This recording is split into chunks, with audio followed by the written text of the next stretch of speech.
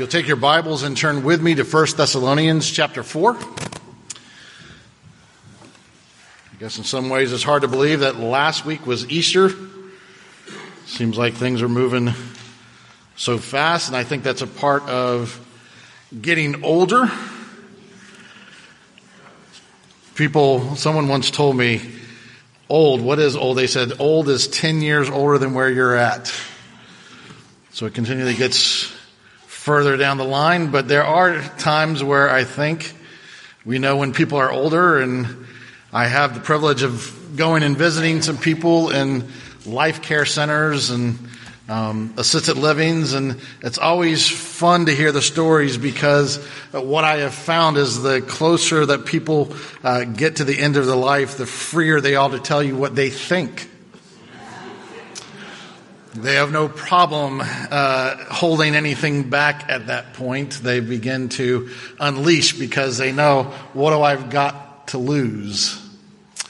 So a lot of times I'll give you a story. So I was at there this week, and there at lunchtime, and one of the ladies at this table, there's no assigned seating, but they all seem to sit in the same spot every day, and one of these people had passed away, so there was an opening, and a new person came to the facility and started to sit in someone else's seat. And that did not go over very well, and they began to talk and bicker and started answering for other people, so much so that there was one person, okay, and this is in an assisted living home where some people don't even know they're there. And some people got up and started yelling, "Fight! Fight! Fight!" I'm not joking. I am not joking. This is true stuff. I'm not making this. What I tell you, the truth is funnier than what I can make up, I tell you. So again, we get this reality that as the end draws near, we start to tell people what we think and feel with no filter. And that's not the way it should be. It really should be, the more that we get older, the more gracious and loving we become. That's what Paul is trying to tell us here in 1 Thessalonians chapter 4. We're looking at verses 9 through 12 this morning. So listen to the word. Now concerning brotherly love, you have no need for anyone to write to you, for you yourselves have been taught by God to love one another. For that indeed is what you are doing to all the brothers throughout Macedonia. But we urge you, brothers, to do this more and more, and to aspire to live quietly and to mind your own affairs and to work with your hands as we instructed you, so that you may walk properly before outsiders and be dependent on no one. Let's go to the Lord in prayer. Heavenly Father, again, as we come to your word, we ask that, as we have already sung, that you would allow it to go deep into our hearts, make deep roots, or that you would allow it to wash over us and to change us. And Lord, not just to change us to become moral people, but to change us to become like Christ, which is so much different than the world. So Father, teach us this morning by the power of the Holy Spirit. For this we pray in Christ's name. Amen. So the first thing we're going to see from this passage is there is a God-taught love. A God-taught love. And it's there for you. And it's a word that Paul, in essence, kind of creates. And so the first thing we have to understand is, what is the foundation of love in regards to this passage? And so we begin to ask, what is human love? And human love is a very conditional love. It's a love that we all experience. It all depends on what you do for me, when you do it, and it all depends on what are you doing for me now. Can change quite regularly, and that's really the understanding of what happens in regards to human love. We are told from Matthew 5, verse 46, this: "For if you love those who love you, what reward do you have? Do not even the tax collectors do the same?" So even bad people out there love other people. So what's the distinction between human love that the world gives and the love that God gives to us? Well, God's love is perfect. It's eternal love. It's from everlasting to everlasting, which means that God's love for you and me never changes. Now again, I think if we're honest, if we think about that, that's hard for us to fathom. Because again, our love changes all the time. If you are doing things nice for me and stuff like that, I tend to love you a little bit easier. You tend to bother me and upset me. I tend to not love you as much. We fluctuate in our understanding and our desires of love. God never does. God's love is perfect. It's eternal. It's unconditional. He becomes, in essence, the very definition of what love should be. Remember the words? While we were still sinners, Christ died for us. Christ dies for sinners. So what Paul's saying to these people in Thessalonica, he's saying, hey, I understand that you have been taught by God, and that love is being evidently worked out to those around you. Because again, we've been told the law was given first written by God, and it was written on stone. But he says the law is not going to remain on a stone. The stone is going to become something that we call the heart. The law has to be written upon our heart. And as we have this law upon the heart, the more that we begin to love God vertical, the better and easier it is to love horizontally. Hopefully you've noticed that. The more we spend time with God and to love Him, the easier it is to love other people. Because we grasp and understand how much He loves us and has forgiven us and given to us, so we now freely give to others. And so this God love is taught, but it doesn't stop with just the family. It's an extensive love. The reality is what he says here is this family love, which is, the word here is the Philadelphia. It's where we get the city of brotherly love. Okay. It's a familiar term. It's a biological love. And I know that we should have families that we say, this is the most loving place. This is the place where I can be accepted. I know that's not true for everybody. Okay. And I get that. For my family, it is not a safe place. Okay, so my extended family is not a place. So people often ask me, why do you always live in fear? Why are you always worried about what people are thinking? Well, because the people that were supposed to be the closest to me, the ones who were supposed to be most loving to me, were the ones who hurt me the most. But the reality is that the scripture says, hey, if you've grown up in a family where you are loved, where there is a conditioning of having this trust and concern, having this, not just with just a few people, he's saying now take that family love that you've been given and now extend it out. That's why we're called a family. There are people here who do more for my family than my extended family ever has. There are people here that I would do more for than my extended family. And that's not just wrong. That's right. We are to be a family to one another. We're to have concern and care. It's something that binds us because of trust and love that we have in each other. This place should be the safest place for everybody. And sadly, for a lot of people, the church is the worst place to go. May that never be so. We need to understand that we are to give that love and extend it to other. And remember, it's a costly love. It's costly love because of this. If you remember the story from Luke chapter 10, it's the parable of the Good Samaritan. And again, it's longer, so just listen. You can look it up later.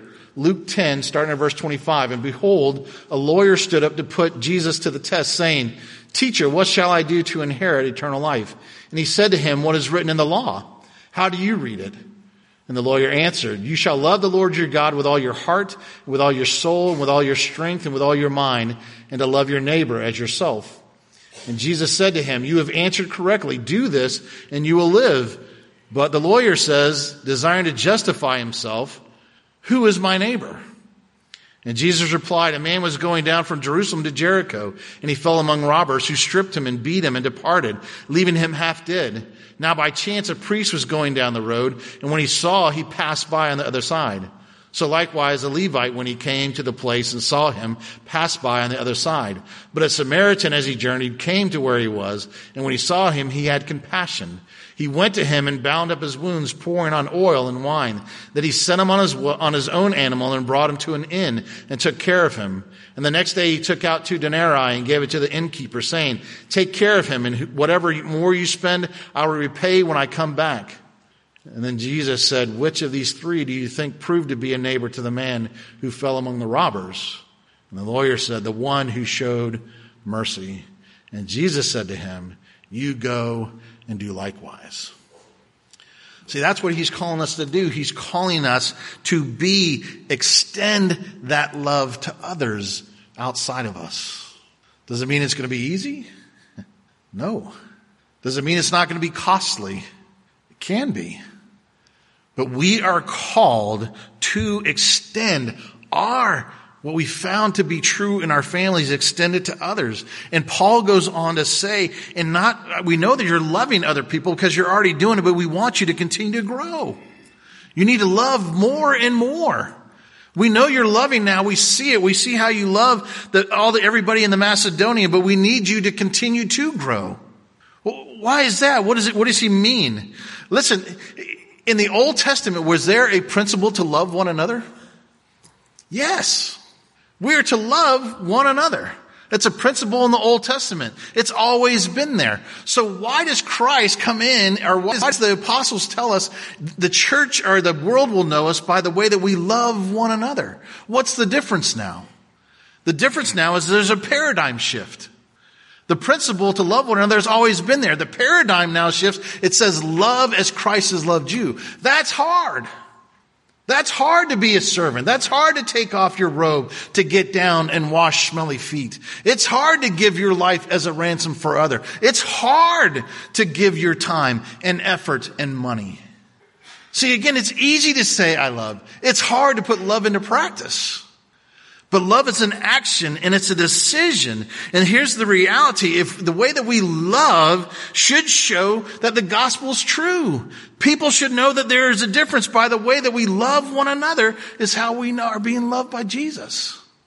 So Jesus comes in and he says, as I have loved you, now go love one another. Now, why does the apostle Paul take this and he's exhorting them to love, and then he turns and he applies it to work? It seems odd, doesn't it? It's not from this perspective. Because here's the reality. Our love for God is shown by how we work for others. Let's unpack this a little bit. He tells us that we need to aspire to love in a very specific way. Now again, they're looking to the return of Jesus. That's our whole point in 1 Thessalonians. Jesus is coming back. So then how should we live? So the people were anticipating the return of Jesus. He said he's coming back. They know he's coming back. So how do you now live your life? Well, what was happening was some people were starting to quit living. They stopped. Have you heard the statement, this person is so heavenly minded that they're no earthly good? You heard that? That is true for some people. They are so heavenly minded, they're so other minded that if you ask them to do things here, I don't have time for that. That's not what the apostle Paul is trying to say. He's saying it's just the opposite. He's saying God has given you work. God's given us work. Listen, this is even before the fall. Okay, I know the problems happen after the fall, but work is something that God has created that is good, and He gives it to us. And part of this is that there has to be the reality that we understand work matters to God. Now, I want to be very, very clear. Work is more than your occupation. If you equate work with your occupation, then you've minimalized work. It can be a part of your occupation because what we are told to do is that we are given dignity by our work, but then we're supposed to give all glory to God in our work. So work has meaning and a purpose. And again, the greater purpose is to go out and to make disciples of all nations. Now, you might be doing that in your occupation. It might be, how do you as a lawyer, how do you as a teacher, how do you as a businessman, how do you as an engineer, how do you as someone who goes out and just works a 9-to-5 minimum wage job? That's not what defines you. The work that we do is given to the glory of God because it's for His glory, for His purposes. That's why we should be, of all people, a joy to be around at work. Now, there might be some people in your work that are saying, hey, stop, you're making me look bad. Everybody should say that in your place of business. You should give your best, not just because you're looking for stock returns, not because you're just looking to move up the corporate ladder. You should be giving all your best to the glory of God. Because you work. We don't just worship an audience of one. We work for an audience of one. So whether it's at home, whether it's your homework, kids, youth, we all work. So do we do it just to simply get by? Do we gripe and complain while we do it, or do we do it to God's glory? And again, easy words to say. It's hard to glorify God taking out trash, weeding the garden, washing cars, going to work at 4 o'clock in the morning, coming to work, home at 11 at night. But do we give all glory to God? And when we do, we can begin to see that the world begins to change. And he tells us very specific things. And I got this next little quip here from one of the commentaries where it said we needed to be excited to be quiet. So there are people who go out, and you know these kind of people that are anxious, they worry, they are overwhelmed by work, right? They complain incessantly. They're always complaining. They're always griping. They're always telling someone else. It's always someone else's fault. It's always someone else's job to do it, kind of thing. They are, in essence, fanatics. They are people who are like the spotlight. They're the ones, when we see on TV, when things go bad, they're the first ones there. And when the cameras leave, they leave. When we go to these sporting events, and this is, I think it's funny, but where the Orlando, what's the soccer team? What? Orlando City. So they have a day where they're going to go clean up Paramore neighborhood. How many of the soccer players did you see on TV? These guys who are getting paid hundreds of thousands of dollars, millions of dollars. Well, when the camera's there, they'll pick up a few pieces of paper, right? The cameras go, their agents come in, they're gone. Now the person that's getting paid $8 an hour, he's out there all day. That's how the world works. And God says, hey, it's got to be something. There's an art to being quiet. There's an art to understand that God has put you in a place and you do it for his honor. So go and be excited to be quiet as you work. Don't bring the spotlight to yourself. The second thing he says, look to yourself. Quit being so, write it down quickly. All right. He says, the next thing, stop looking at yourself. Stop being so nosy about everybody else. Why does the news work? Because people want to know about everybody. Hey, what's going on? Why does an accident, if you're caught behind it, take you 12 hours to get through? Because everybody's got to stop and look. And aren't you, when you're back there, the ones griping and complaining? Can't stand it. It's taking so long, until you get up there and you're just like, what happened? We're nosy. What does the scripture tell us in regards to reflecting the glory of God? Why do you see the speck that is in your brother's eye but not notice the log that is in your own eye? Or how can you say to your brother, let me take the speck out of your eye when there is a log in your own? You hypocrite. First take the log out of your own eye, and then you will see clearly to take the speck out of your brother's eye.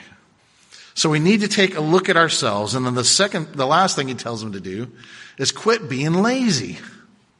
These are people who believe that manual labor was beneath them. So they said, hey, it's okay for other people to do it, but that's not what I'm called to do. And God says, quit being lazy. Work. Listen, he says, work with your own hands. You work with your own hands. This is what it says in Psalm 90. Let the favor of the Lord our God be upon us and establish the work of our hands upon us. Yes, establish the work of our hands. So we should be glorifying and honoring God with the way that we work.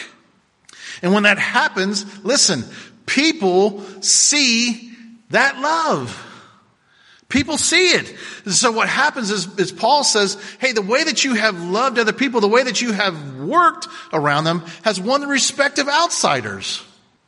What do people say about you? Because listen, the reality is people are watching. They're watching what you say. They're watching what you do. And especially if you're known as a Christian, they're definitely seeing if your walk matches up to the talk.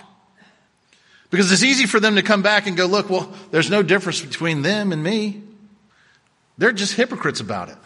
See, he says we know that we should be, of all people, know that we're being watched. And so we walk in a way that's pleasing to God. But we also walk in the world so that people might know. Because what happens is it's an adorning of the gospel. It makes the gospel real. It makes it visible. Remember the statement from St. Francis of Assisi? Preach the gospel always. If necessary, use words. Now again, I'm not sure I agree with that statement because you have to preach the gospel. But his understanding is there saying we should live lives in such a way that when people come around us, they know that there is something different. And they should ask why. Why are you an engineer the way that you're an engineer? Why do you take care? Why do you care about this work? Why are you not cheating like everybody else around you?